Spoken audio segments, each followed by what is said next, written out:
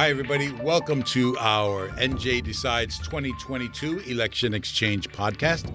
I'm David Cruz. Just a few weeks before the midterms, with the balance of power in Congress at stake, here in New Jersey, all 12 congressional seats are being contested. So we're talking with candidates about the important issues facing us all and maybe talking about themselves a little bit. We're joined today by the Democratic incumbent in the 11th Congressional District. The 11th covers parts of Essex, Morris, and Passaic counties. It's a pleasure to welcome Representative Mikie Sherrill. Mikie Sherrill, how you doing? I'm good. Thanks for having me. It's good to see you in person. I know. As we said before. We've done a lot of Zooms over the past couple of years. So you came on the scene as this fighter pilot mom. Now you're looking for your third term in Congress. What's the pitch? What's the rationale for Mikie Sherrill getting a third term in Congress? You know, that's a great question. And I would say the rationale is this. When I first started running for Congress, one of the major things we were facing here and continue to face is affordability for families. Making sure families can afford their bills, feel comfortable, feel secure about their economic future. Here in northern New Jersey. And so with that came a focus on continuing to work to lift the state and local tax deduction cap, working to get the Gateway Tunnel project funded for our economy and for quality of life here, and drive down medical costs, prescription drug costs for people.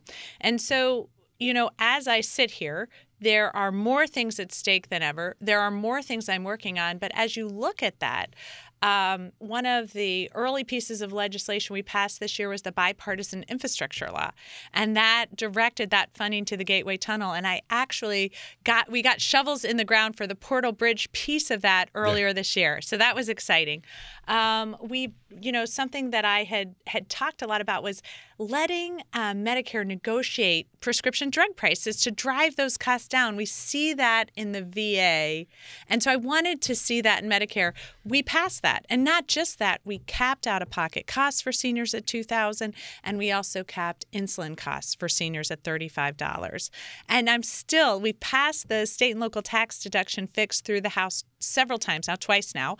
And now I'm looking at the tax extenders at the end of the year. So I think that relentless focus on what I need to do to deliver for New Jersey is something that, you know, I've committed to the district to do. I've continued to do that, and I'd be honored to continue to do that for a third term. We talked about that fighter pilot mom.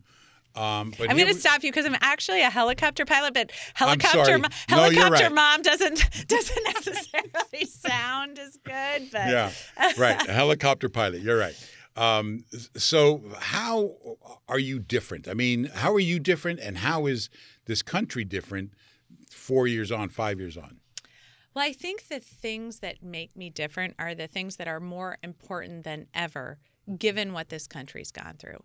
And I'll tell you, I think my focus on this nation, what we are, but what we could be, and what I need us to be, not for me, but for my 4 kids, is what makes me different. So, you know, I'll tell you, my grandfather fought in World War II. He was shot down over occupied France.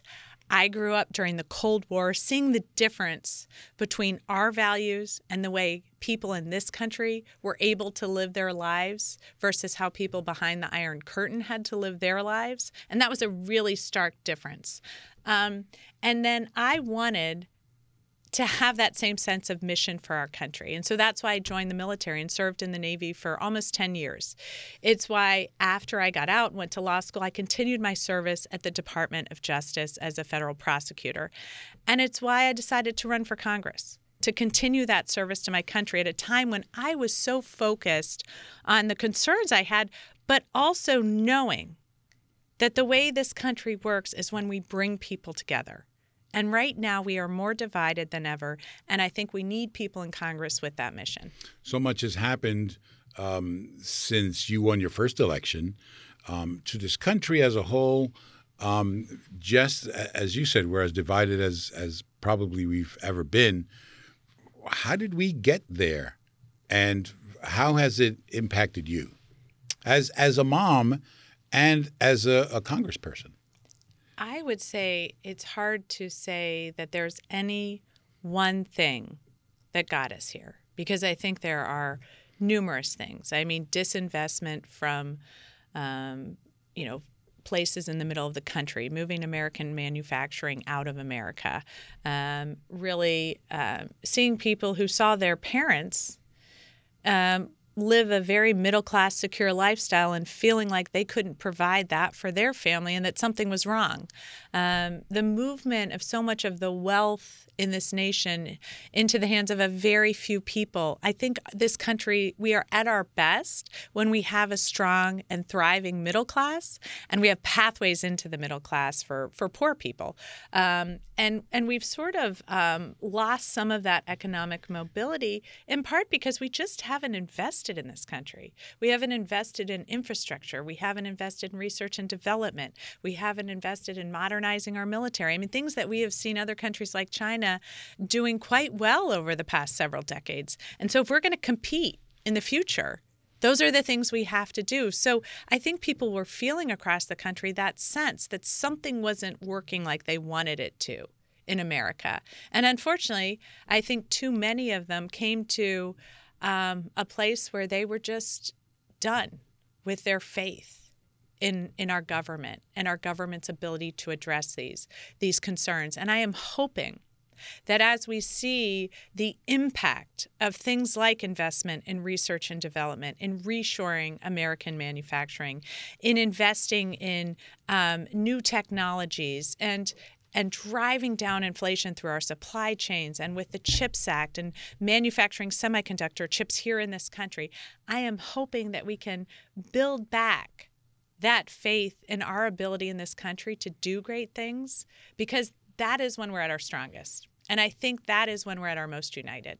You have talked a lot so far about the economy and making it available to all of us. And there's some polling out there over the last couple of weeks that suggests that that's what a lot of people in New Jersey particularly are thinking about. You know, it's the economy, stupid. But Democrats, by and large, keep coming back to the issue of reproductive rights, which one poll showed was down at like number 7 on the list of people's big issues. Do Democrats face the danger of talking about apples when people want to talk about oranges? Well, I think we can do both. We can talk about apples and oranges, and we should do both. We owe it to our constituents, because I'll tell you, from the minute I started running for Congress, I have been focused on the economy of New Jersey. I have a graduate degree from the London School of Economics, and really care deeply about our current economy, but the potential of our economy and how we are able to get the most out of what we're doing here in New Jersey for our families and our kids. But I hear every day from people in my district, not just women, but people in my district who are really concerned about the loss of rights and freedoms for women across the country. And I have to tell you, I feel that deeply. I have daughters. What is their future going to look like? I mean, for 50 years, we had our rights embedded in the Constitution, and to suddenly have those stripped out and stripped away, it feels like the rug's been pulled out from under us. To have women being told that, if you travel, you might have to change your contraception because you're not going to be able to get your prescription filled in certain parts of the country. Or to be told that if you're pregnant, there are certain parts of the country that if you're having a miscarriage, you're not going to be able to get care in a hospital as you're bleeding. To know that there are places in this country where the response by government in certain states to a 10-year-old getting raped and impregnated is carry that pregnancy to term. So these are shocking things for many of us, and things that feel like a huge rollback of rights and freedoms, because it limits us in where we can choose to live and work and travel in so many different ways. And that is not, and that has never been the vision of this country. You hear a lot of Republicans, including your opponent, say, I support a woman's right to choose with restrictions. Isn't that just kind of the antithesis of supporting a woman's right to choose? I mean, what do you think when you hear that? That it does seem like two opposite things. To say that I support the Supreme Court in overturning Roe, which he has said. I support states in their ability to completely ban abortions with no exceptions, which he has said. But I support a woman's right to choose. Those two things are opposite each other. You simply can't hold both views. What is your sense of, in New Jersey, the state of the Republican Party? There seems to be, and I guess this is a national thing too, but we see it a lot in New Jersey here, a battle for the hearts and minds of Republicans. Have you seen that over the last several years? And who's the key to having created that environment? I think what we have seen erode in this country is a thoughtful discussion about policy that appeals to the majority of Americans. Too many times people hear from the extreme wings of the parties. Yeah. And I think that is why, I speak to so many Republicans, because a lot of us care deeply about choice. And a lot of my Republicans care deeply about choice, I have to tell you. Guns, the environment, infrastructure, our economy, the economic future, basically the belief in our values as Americans, our national security, supporting Ukraine. These are issues that we hold in common. This was what was so incredibly surprising in my first race and almost heartbreaking in a way, was how easy it was to figure out what those issues were that everyone, left, right, and center in my district, what those issues were that they were talking about, and coalesce around a message that the majority of people, the large majority of people in my district, felt like would address their deep concerns. Yeah. Let's talk about January 6th, because the hearings are wrapping up this week. When you look back on that, do you see it as a momentary spasm, or is it the symbol of the great chasm in our country that has opened and may not be filled? I certainly can't say it's a momentary spasm, because it's so aberrant to the history of our country to have a president of the United States, despite the democratic election that was just held and the will of the American people, to decide to do everything he could, including strong-arming Republican secretaries of state and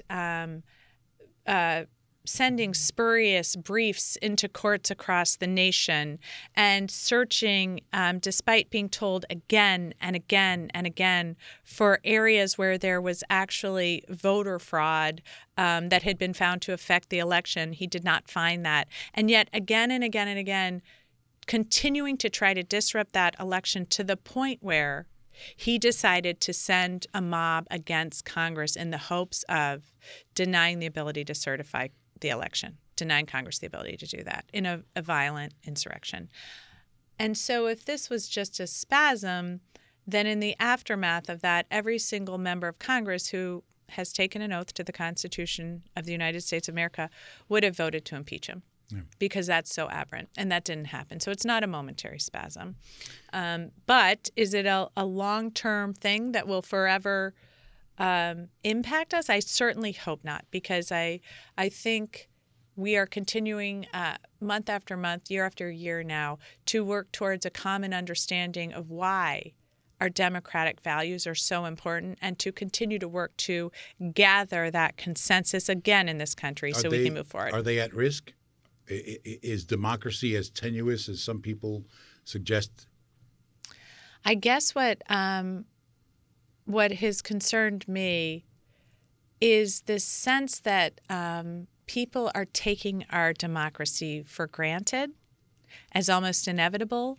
And when I go, and I've traveled several times, when I go to a place like Ukraine, where people are willing to give their lives for democratic values because they know what the alternative looks like, I sometimes don't get that same sense of appreciation here.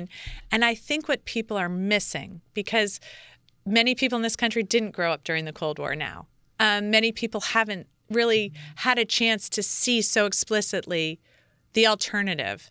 What they're missing is that democracy is the one form of government that we've had on this earth that really places faith and trust in individuals. And when you do that, you help individuals flourish with rights to freedom of speech and freedom of religion and freedom of assembly, to choose the job you want to choose the way you want to live your life. And that has created the most innovative and diverse country in the United States of America as we move forward, with a diversity of thought and plans and feelings and emotions and art. I mean, look at the art coming out of the Soviet Union. That tells you all you need to tell about really stamping down the human spirit. And now we see in Putin someone who is willing to do just that, to kill thousands, hundreds of thousands of his own people in his own egocentric way. And there are some people in this country that seem to want to support him over Ukraine. And to me, that says a deep misunderstanding of why democracy is so valuable. I saved one of the most complicated questions for the end, so try and be as brief as I possibly can, as you possibly can. But inflation. So you're giving me the most complicated question, and I need to and the least I got amount of time. A minute. Okay. You got 5 seconds. So. But we talk about inflation. How did we get to 8%? You know what? Don't answer that question. You hear people say, I'm going to break the back of inflation, as if it were that easy. Is there a legislative fix that can suddenly, tamp down inflation? You have 10 seconds. There's no legislative fix that can suddenly tamp down inflation. There are legislative things we have done to address the root causes of inflation. So with our supply chain, for example, with the CHIPS Act and building semiconductor chips here to drive down the cost of automobiles, for example. But inflation is really a monetary issue that the Fed handles, and that's why you keep hearing so much about the Fed. And, I would say there are a lot of complicated reasons we got here, not the least of which is during an expansionary economic period. The previous administration, when you should be fiscally prudent, was anything but, adding to the deficit, creating a more fragile economy, so that when we went into this pandemic, we had very few tools to address this. Now, as we're coming out, I think the Fed acted too late. I think they missed this. I kept hearing it was, like I said, I've worked with economists for years because I have a degree in economic history and I'd study it. And there's a lot of groupthink sometimes. And they kept saying it was transitory. And I kept saying, I don't see the structural inefficiencies I'm seeing in things like the supply chain don't seem like they're going to go away like that. Yeah.